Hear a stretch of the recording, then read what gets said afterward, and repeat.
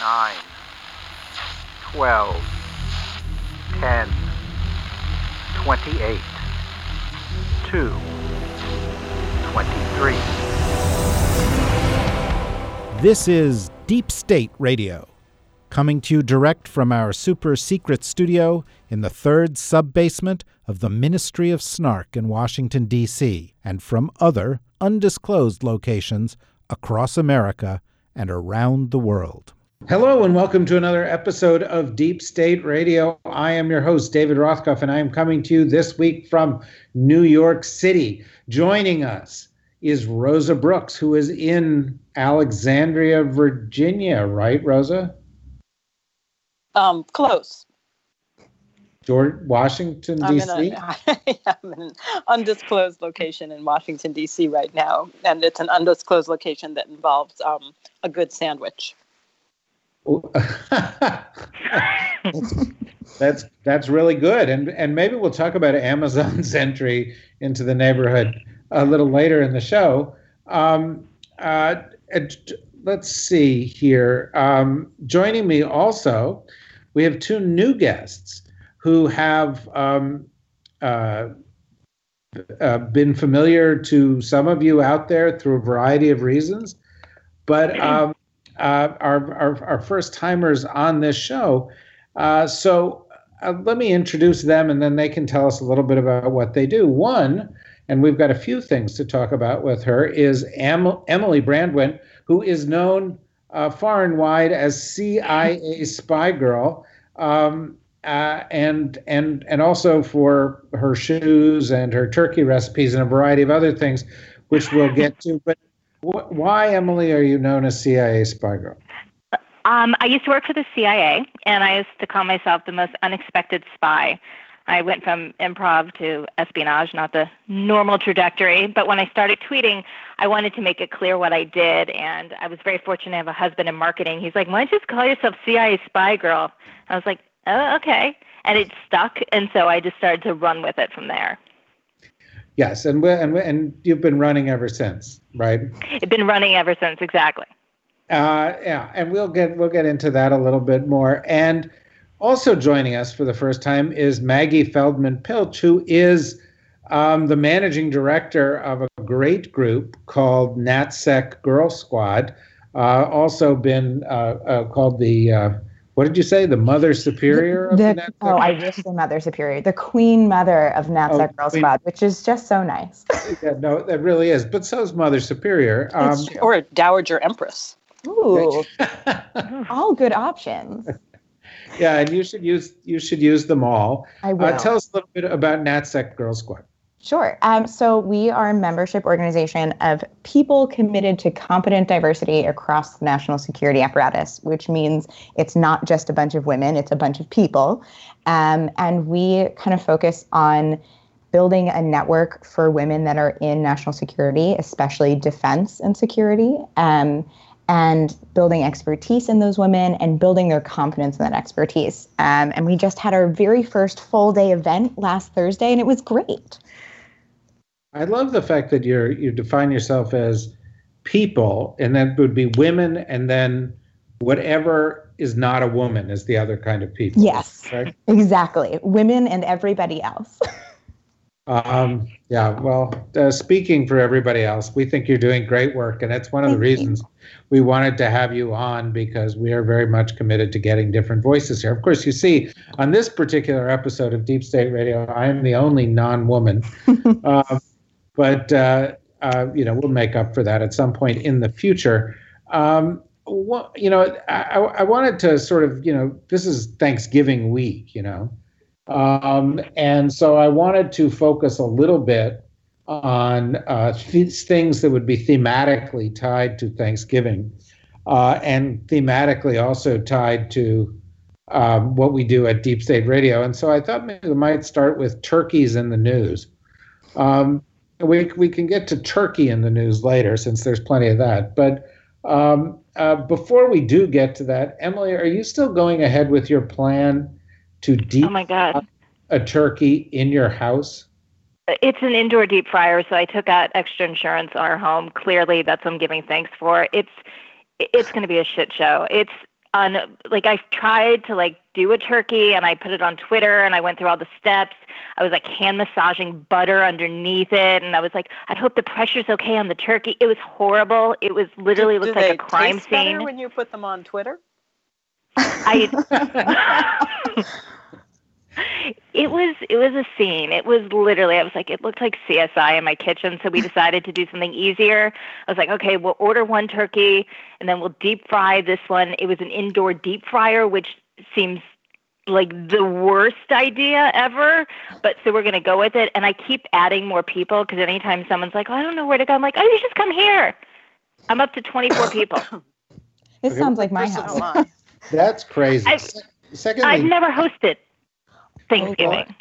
And perhaps we'll never again. But, this whole idea of national security begins at home. Rosa, let me just turn to you before we get into more serious stuff. What's your view of indoor deep frying? I consider it rash. Yeah. But not as rash as those people who try to make turduckens and stuff their turkeys with chickens and ducks and little baby quails and things like that. And also not as rash as people who decide to brine their turkey by leaving it in the bathtub for 48 hours. Oh, that's gross. I brined a turkey. In a bathtub? But not in the bathtub. Oh. No, I almost did because we didn't know if we had a Tupperware big enough. And so we tried brining it and then it dropped on the floor. Yeah, no, I agree with you. Wow. Do you have any views on this, Maggie, before we get to national security stuff? I just, again, I want to keep this thematic and full of holiday spirit. No, of course. I mean, I'm not a turkey person, and I have 10 siblings, so we eat a lot of brisket. But I'm wondering if maybe we should consider turkey, just because this sounds like we could be a sitcom if we had a turkey involved. Yeah, no, I think it's going to be a sitcom, frankly. And Emily, I hope that there are pictures. There'll be lots of pictures.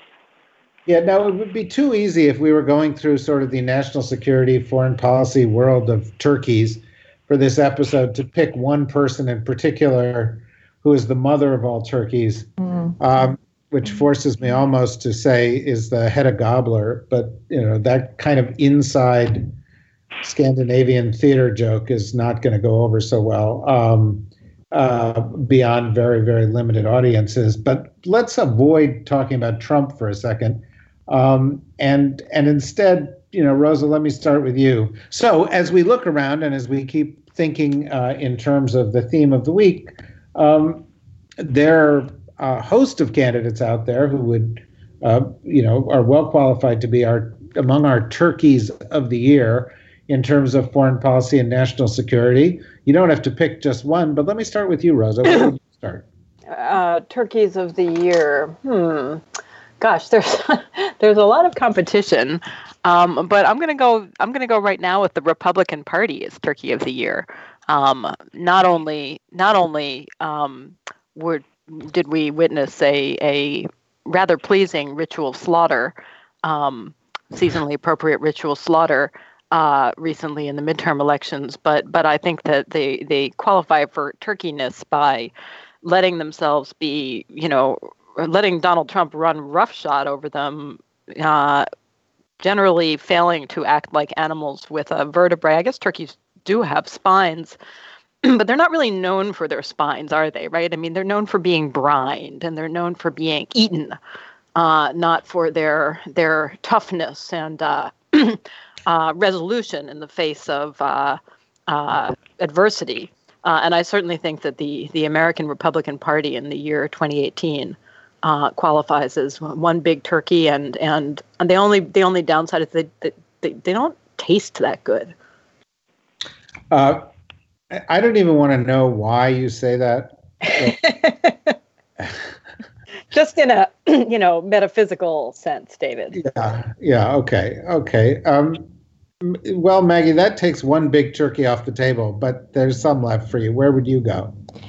I almost feel bad about it, but my gut reaction is my turkey of the year is Sarah Sanders, because when I think of turkeys, right, I think of these giant birds who have this enormous, probably outsized role in American imagination, right? Our whole life for this whole week is going to be about this turkey. And Sarah Sanders is supposed to be our chief communicator. And she has this incredible opportunity and honor of being the press secretary. And man, is she terrible. And exactly like Rosa said, turkeys are not known for their spines. And just what a disappointment. And I feel terrible for saying it, but it's the truth. Well, no, you shouldn't. Why do you feel terrible for saying it? Sarah Sanders is awful in every respect. Because it's like sometimes you see people who are just so awful that you hope like they must have some level of self-awareness. But if you're at all self-aware, how could you truly be this awful? So does she know she's awful? I'm sure she does on some level. But, I think it's just the part of me that like feels bad for wounded animals, even if the wound is self-inflicted. Well, it's very commendable of you. And Thank in that capacity, we will refer to you as the mother superior of NatSec Girls. But Emily, do you have a favorite turkey of the moment? I have like a devil's quadrangle. I was going to go with, I couldn't narrow it down. I wanted to do a triangle, but there's too many. So I did Stephen Miller, Kushner, Don Jr., and Ivanka. Wow. That's pretty awful. Do you think that Miller's more like a weasel than a turkey? Oh, it could be, but I do feel like he's pretty awful. And I feel like when he was younger, he was the kid with the magnifying glass and the ants and the sun. Like he's truly like an awful human. So I kind of feel like they're all on par-ish. And they're all just, everything they do is horrible. There's nothing redemptive that comes out of them. Every time I think maybe something good will happen, it just doesn't. And I feel like, they make up a good, solid turkey quadrangle. Yeah, no, those are all truly awful people. And I have to say, we've kept it within the United States. Let's do one more round of this outside the United States. And then we'll get into some specific turkey-like behavior.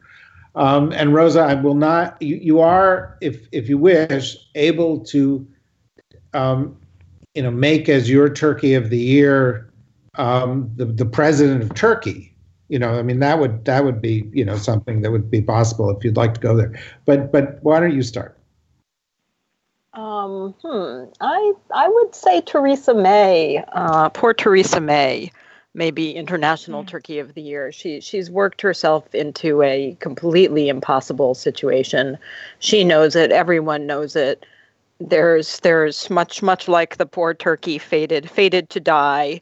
She knows it, and there is nothing she can do about it. And she doesn't want it, and the turkey doesn't want it. And the thing, of course, as we know, is that most people don't even really like eating turkey. It's not that good. Nobody even wants it. Nobody wants it to happen, but it's inevitable. It's horrible. It's a terrible thing to watch. Like Brexit? Basically, precisely. Yeah. Brexit may even be less appetizing than the turkey. My mother, who listens to this, I have to be very careful. She makes great turkeys. But there have been, on occasion, every once in a while, a turkey that was slightly undercooked. And nothing is worse than, and keep this in mind, Emily, with your 24 guests.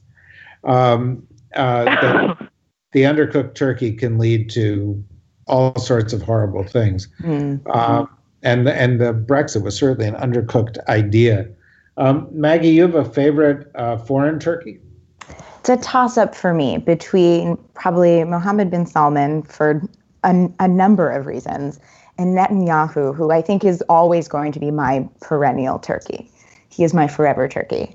Much like, diamonds are forever, Bibi is my forever turkey. But I think on MBS, the hopes were so high, as they are for most millennials, and he just tanked in the worst way. So maybe he takes the cake this year. Yeah, well, I think, I was thinking about it because I think of both of them as pigs, but both of them are religiously precluded. Right. There's no pork, so turkey it is. You have to go with turkeys. Yeah. And I think those are good cases, good choices in both cases. What about you, Emily? I'm going with Vlad. I think Putin is like always a turkey, always constantly. And sometimes with all the news, we're forgetting just truly how vile and horrible he is. And so I just want to throw his name out there so we don't forget how absolutely hideous he is and what he's done. So I'm going with him. He's my old standby. He's kind of my favorite. And every time you see like a pic with him with like puppies or topless, I'm like, that's right. He's really a horrible human. So he's my pick by far. Wait a second. Isn't this a betrayal of your background in the intelligence community? By many measures, Vlad is the most successful practitioner of your former profession that there is. It doesn't mean he's not as smart. I mean, he's maybe better. How about this? Maybe he's a turkey puppeteer, and he's the puppeteer of other turkeys. Would that be more accurate? Well, I'm just asking. I don't want to put words in your mouth, but my sense is. I agree with you. It's amazing, but I think he's just so vile and horrible. So I just put him in that sort of turkey category. He fits there so nicely. Yeah. Okay. Well, that's a good thing. Now, I've restricted us from the discussion of Trump because it's just too easy.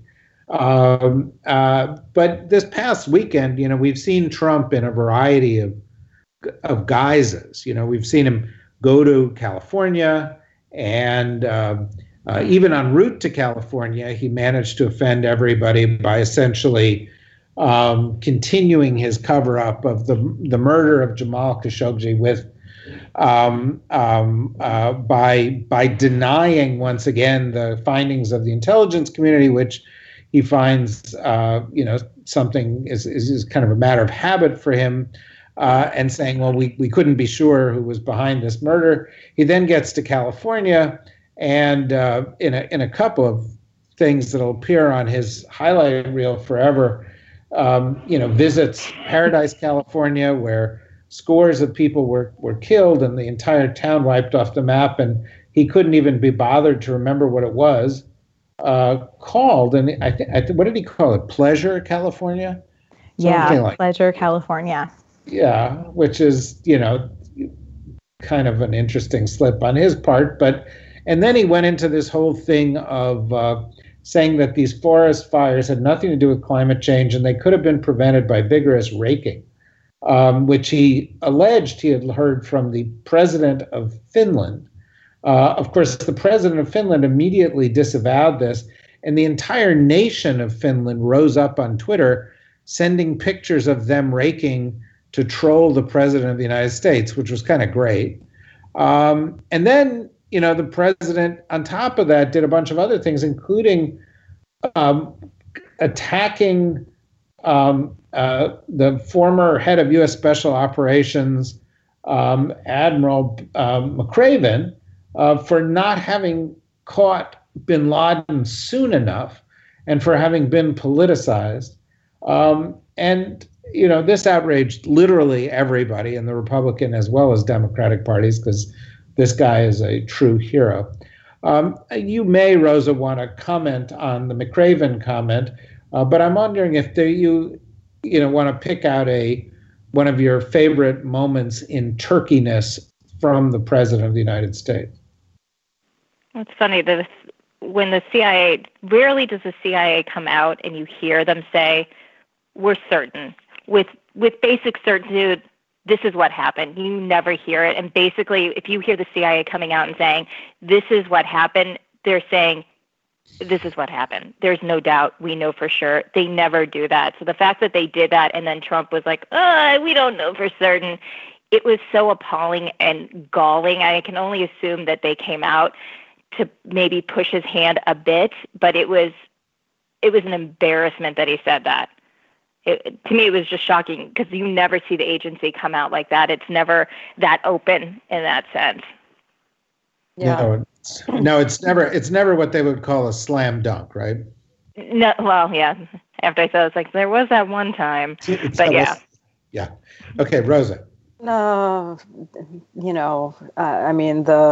shit show wrapped in a dustbin, wrapped in a enigma that is Donald Trump, is there are too many items to choose from. I mean, the McRaven stuff was, of course, just more Trump posturing. If it hadn't been for his bone spurs, he personally would have apprehended Osama bin Laden on before 9/11, and he would have, strangled him to death or something.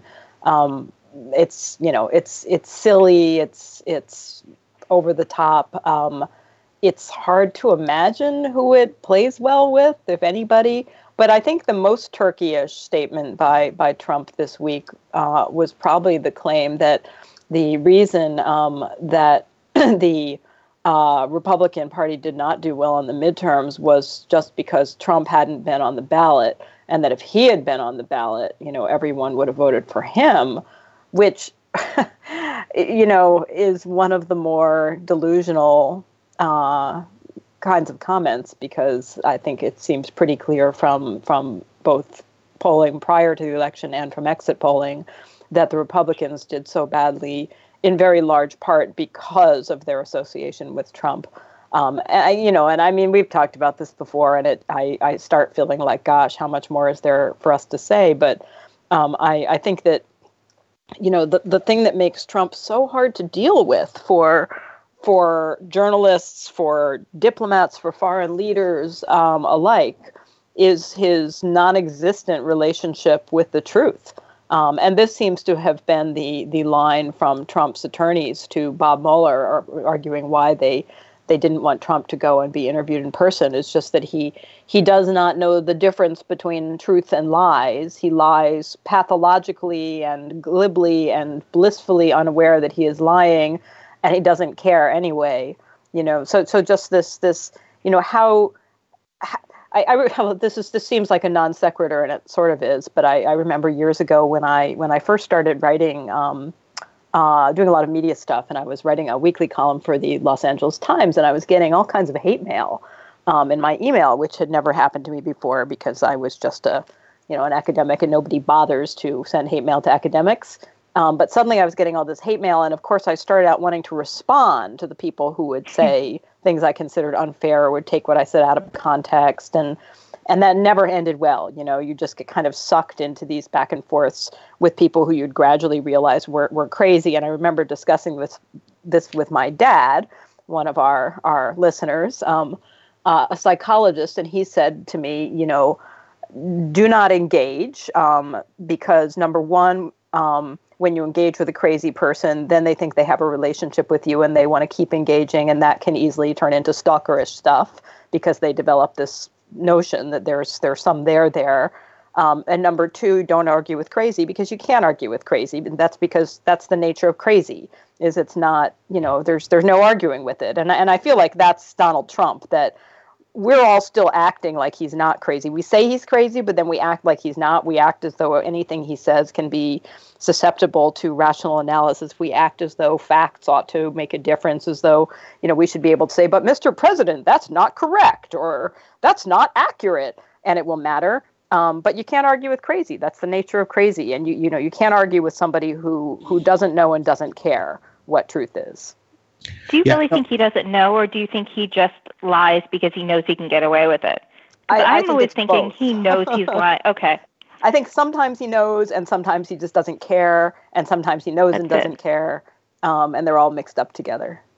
So I just don't think he gives a shit, because he gets away with it, and he knows he can continue to get away with it, and he knows that people will believe it and they'll buy it. So he knows, I'll just peddle whatever story, whatever I need to say. I don't think there's even thought anymore behind it. He's like, I'll just say it. And there's nothing there. And I do think, actually, I'd love to know what the rest of you think. A small number of journalists, very much in the minority still, but have been arguing that rather than, Jim Acosta suing to get his press pass back, that the entire press corps should just say, we're not going to these White House conferences anymore. There is no news. There is nothing to report. And all that we're doing is kind of feeding this beast, that we will report on what the president and the White House and this administration actually do, e.g., if there is, in fact, a policy change or some action taken, we'll report on that. But we're not going to play this game where we go to these silly press conferences where Sarah Sanders and Donald Trump and others lie. And then we write these kind of sober articles in which we say, well, the White House released a statement that was not accurate.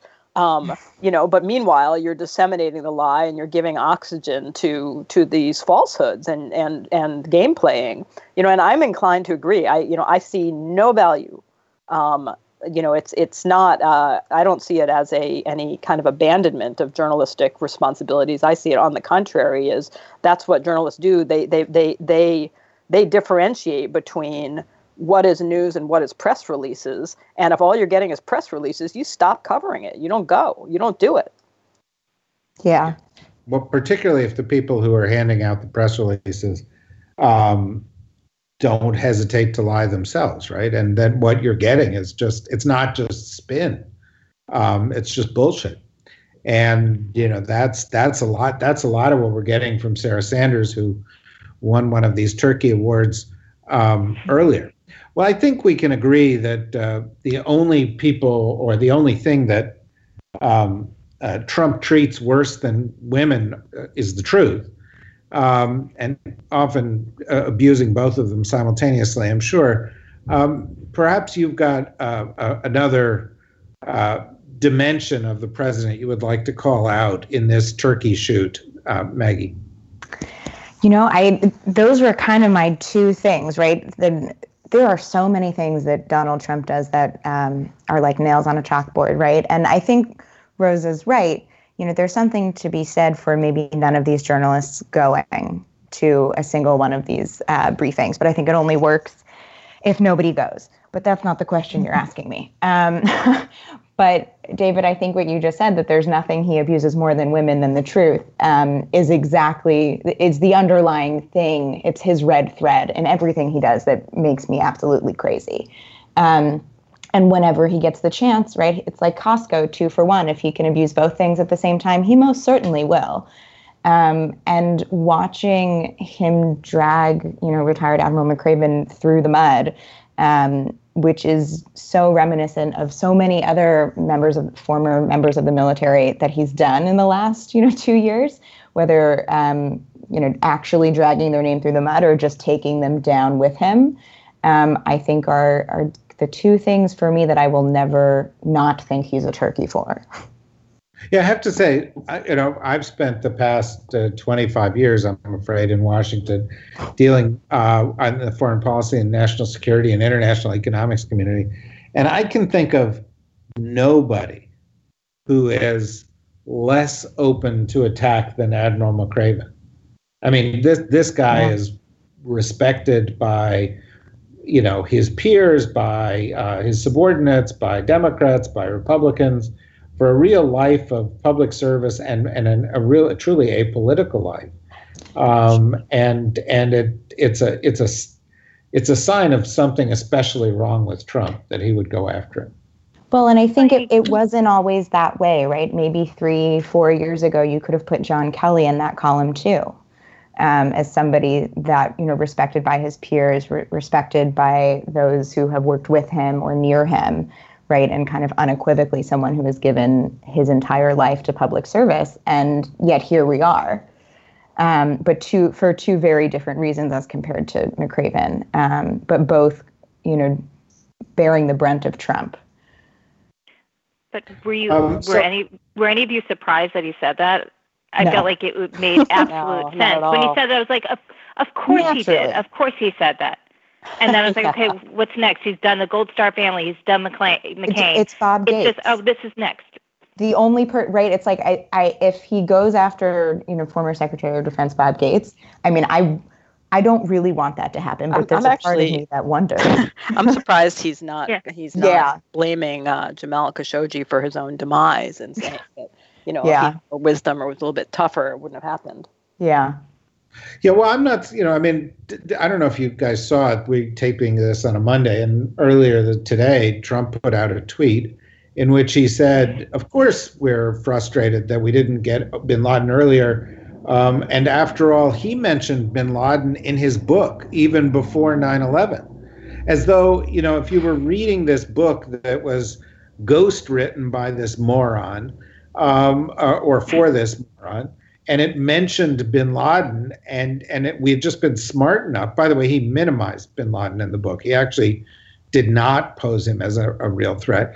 But even if you, for a moment, accepted the thesis that he would have done it differently, and 9/11 wouldn't have happened if we were only reading The Art of the Deal. I mean, holy hell. China makes your head explode, right? Or what's left of it that hasn't exploded already. Yeah. Yeah, which reminds me again of Emily's turkey and the deep frying. But you've got to keep people away from the deep fryer at all times. It's an indoor deep fryer. Yeah, it is. It's an indoor. I posted a picture. It's an indoor deep fryer. Got also purchased at Costco, just to go back to your when you commented about Costco. So I mean, the good thing is, if it does blow up, I can always bring it back because they take back everything. Well, that's nice. That could be the only thing left in your house. By the way, I do want to say one thing. I want to say one brief thing here that's sort of off the point, but we're having such a nice, relaxed conversation. I can squeeze it in here. When I said the only thing left in the house, one of our deep state nerds was unfortunate enough to live in the path of one of these fires, and he posted a picture of his house destroyed in the fire. And maintaining his sense of humor as only our listeners can, he included in the picture, he said, one of the only things to survive the fire, which was his deep state radio mug. And I was kind of touched by this, that he would make this joke. And he said it made him smile in the face of literally losing every possession he had. And so we tweeted out to Deep State Radio nerds and said, look, this poor guy is one of us, and he's been through this horrible experience. And, if you can do anything for him on his GoFundMe site, do it. And I just want to say thank you to everybody out there who listens to Deep State Radio and did something, because a bunch of you did. And it doubled the amount of money that he had coming in. And he wrote a lovely thank you note to everybody out there in Deep State Nation, essentially saying, it was amazing that all these strangers stepped up. And I found it very, very moving. And I want to say right now, we will do the same thing for you in your house, Emily. Oh, thank you. I appreciate that. It's good to know. I think it will get me out of hosting next year as well. So that's my other silver lining. Yeah, we'll planning ahead. It is true. There was one year in my first marriage, my mother-in-law, my former mother-in-law, now deceased, used to host an enormous Thanksgiving dinner for the entire extended family. And one Thanksgiving, she gave everybody food poisoning, and 40 people got food poisoning. And it's true that she never had to host again after that. It can be total Don't mind me. I'm just taking some notes right now. Yeah. Taking a few notes. It is one way to get out of hosting Thanksgiving. And not that I would do it. Was it turkey that did it? I'm not taking notes, but if I were, do you remember what it was that got everyone sick? Well, there was a dispute about that. There was later some, forensic analysis, and it was never fully resolved. I myself suspected something weird in the mashed potatoes, although God knows how you poison mashed potatoes. Well, actually, Emily probably was trained in that at the farm. Is poisoning mashed potatoes? Right. It was. There was a whole lecture series on mashed potatoes. And the use of Thanksgiving for exactly enemies and adversaries, strategic adversaries. Exactly. I was going to say you probably took the class. It sounds. Yeah. So Emily, you get to take your shot at whatever it is about Trump that's worthy of the turkey designation or earned it, especially this year. Well, look, being in California, it was funny, I got on Twitter, of course, and I was like, what is everyone talking about rakes? What is this rake thing? And then I saw something Trump rake. I'm like, oh, he didn't say that. Some comedian made that joke, because nobody could possibly be that absolutely stupid and could be that big of an oxygen thief. Like, I truly, at that moment, like, it couldn't be. Then, of course, I read it. I was like, but of course it could be. It was so soulless and insensitive, and it was his paper towel moment to California. It was hideous. And I can't imagine. It's the worst fire this state has ever seen. People are losing their lives, their homes, everything. And he literally was like, we need to rake better. It was just disgusting. That was me. That was my big, well, and there was so much. And then I was like, oh, that he's insulting. It blew my mind a little bit. I got a little apoplectic when I read that. But you weren't surprised to see the president call a leading member of Congress a shit over the weekend?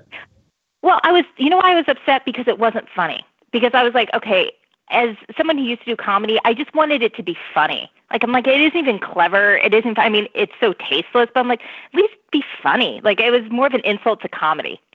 So I was pissed about that. I was like, oh, God, that's such an easy joke. You can do better, but then he can't. Speaking of comedy, let's just have 3 minutes here of discussion of comedy. The White House Correspondents Association, one of the most useless organizations that I think exists, that has stood up seldom and whenever it did in a kind of weak way on a variety of issues, but has, nerd prom in Washington where everybody gets together and they go out and they go to this big hotel and they sit together and they congratulate themselves for being insiders, and Hollywood types come and they go, oh my God, Washington insiders, how cool. And the White House Correspondents Association last year had a comedian, Michelle Wolf, who said a bunch of things that were, by the way, good jokes and absolutely correct. And it just set people's hair on fire because, it made Sarah Sanders unhappy, which frankly, as far as I'm concerned, is a reasonable objective for anything one does. And so they've concluded this coming year that they're not going to have a comedian because these times don't call for comedians. And instead, they're going to have Ron Chernow, the guy who wrote Hamilton, the book, as well as a number of other great books and is a great historian, because he'll take this whole thing more seriously. And I'll start with you, Emily, and then work my way around. But, I just want to offer my point of view, and that is, this is a moment that calls for more comedy, piercing, more self-importance of more crap artists in Washington, not less. And so I found this infuriating, but perhaps you have a different view. No, first, a couple of things. I'll just, full disclosure, I've always wanted to go to the nerd prom, partially because I never went to prom in high school. So I was like, this will make up for it and I'll finally be cool with the nerd kids. So I kind of wanted to go, but now it's Chernow. I was like, why do I want to see my history teacher talk to me? It's your one opportunity. It's the one opportunity to laugh. And now more than ever, it's what I turn to. That's honestly, when something shitty goes on in the world, which is every single second of every single day, I find the funny. And I have to. It's the only way to sort of release that valve. And so I get why they picked him. I get it. But I wish they would have just, it felt a little bit like they're just backing away. And there's so many good comedians. There's so many important voices that we need to hear that would challenge us and entertain us. And I just thought, what a missed opportunity. What also a missed opportunity to stand up and say, we're still going to do this. We're still going to do what everyone appreciates, what everybody wants, what everyone looks forward to, and we're still going to do it. And so I was a little disappointed, a lot disappointed. Rose, do you have an opinion on this subject? No, I'm in favor of comedy in all forms. If any of you had seen Rosa on stage at the Comedy Cellar on election night, you would know that's true. I have a vast repertoire of really funny jokes, and I told many of them from my joke book, my foreign policy joke book. It's the great moment, and it has gone uncommented upon on this show. And Emily and Maggie, you want to know this. But in the midst of this, after about, I don't know what you were drinking there, but it was brown and it was in a short glass. I was drinking that other guy's drink, whatever it was. I don't know what it was. Oh. So some guy's drink, yeah. You admitted that Brett Kavanaugh asked you out? What? Well, it wasn't. Wait, hold on. Quinta Jurecic from Lawfare, if you're listening to this, and I know you are, please pause, rewind, and re-listen to that. Well, he didn't exactly ask me out. This is a memory that I dredged up only. Oh my God! When it was triggered by no. But it also, I met him. I've just been trying to remember exactly what the setting was, and I can't. Although I can sort of much like Christine Blasey Ford. I can remember the physical setting, but not the date or the reason for but it was some kind of like reception. And I had not met him before, and I was introduced to him, and we were chatting, and he said something like, do you want to go see a movie sometime? And this was many years ago, before he was married, before I was married. So it was not, in fact, he did not assault me. He did not do anything inappropriate. And I said something rather vague, putting him off, because I already, the word was out. He was a Ken Starr acolyte.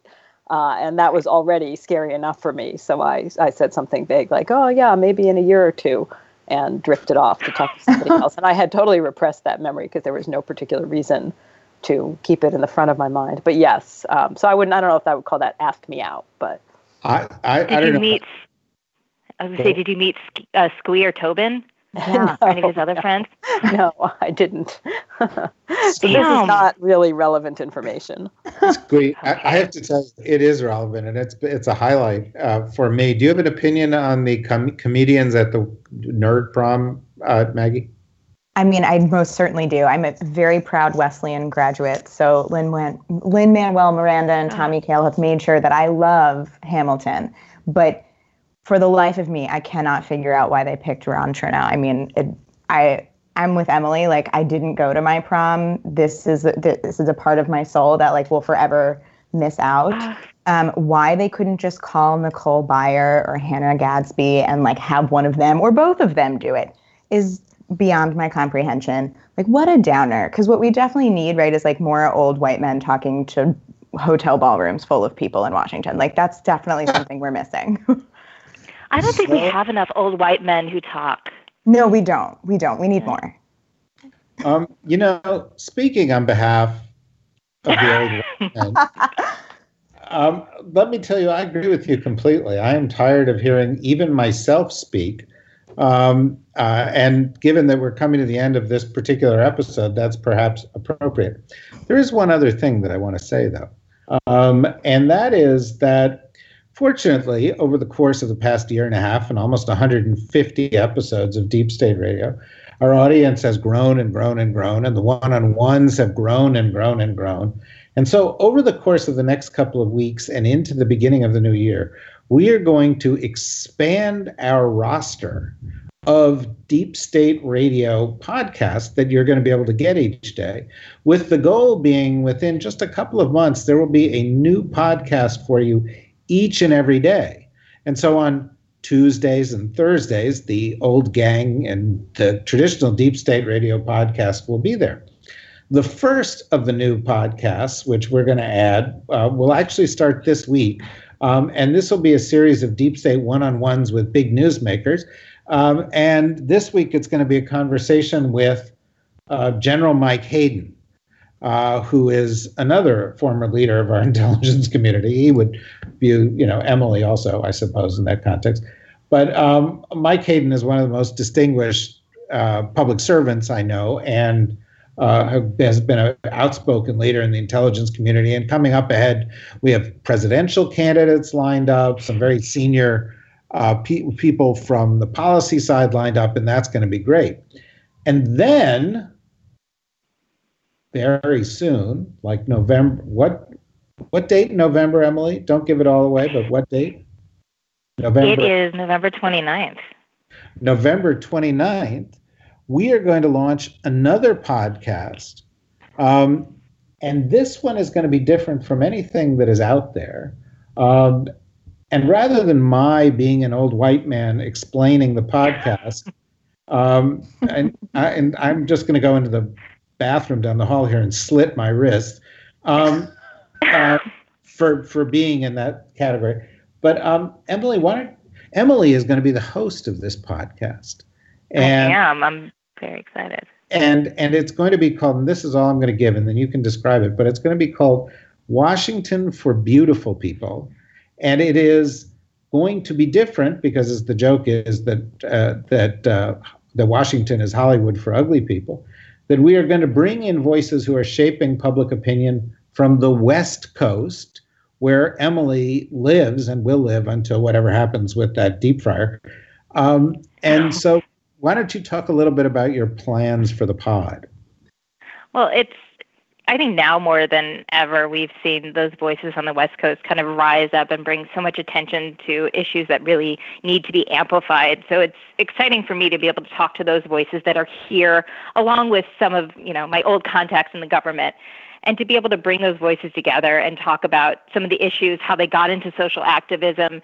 And also, I want to keep it fun as well, because that's my background. And so I want to be able to have a lively conversation talking about how they got into being able to talk and give voice to these issues that are going around, and also what people can do, how they can contribute and make a little bit of a change as well.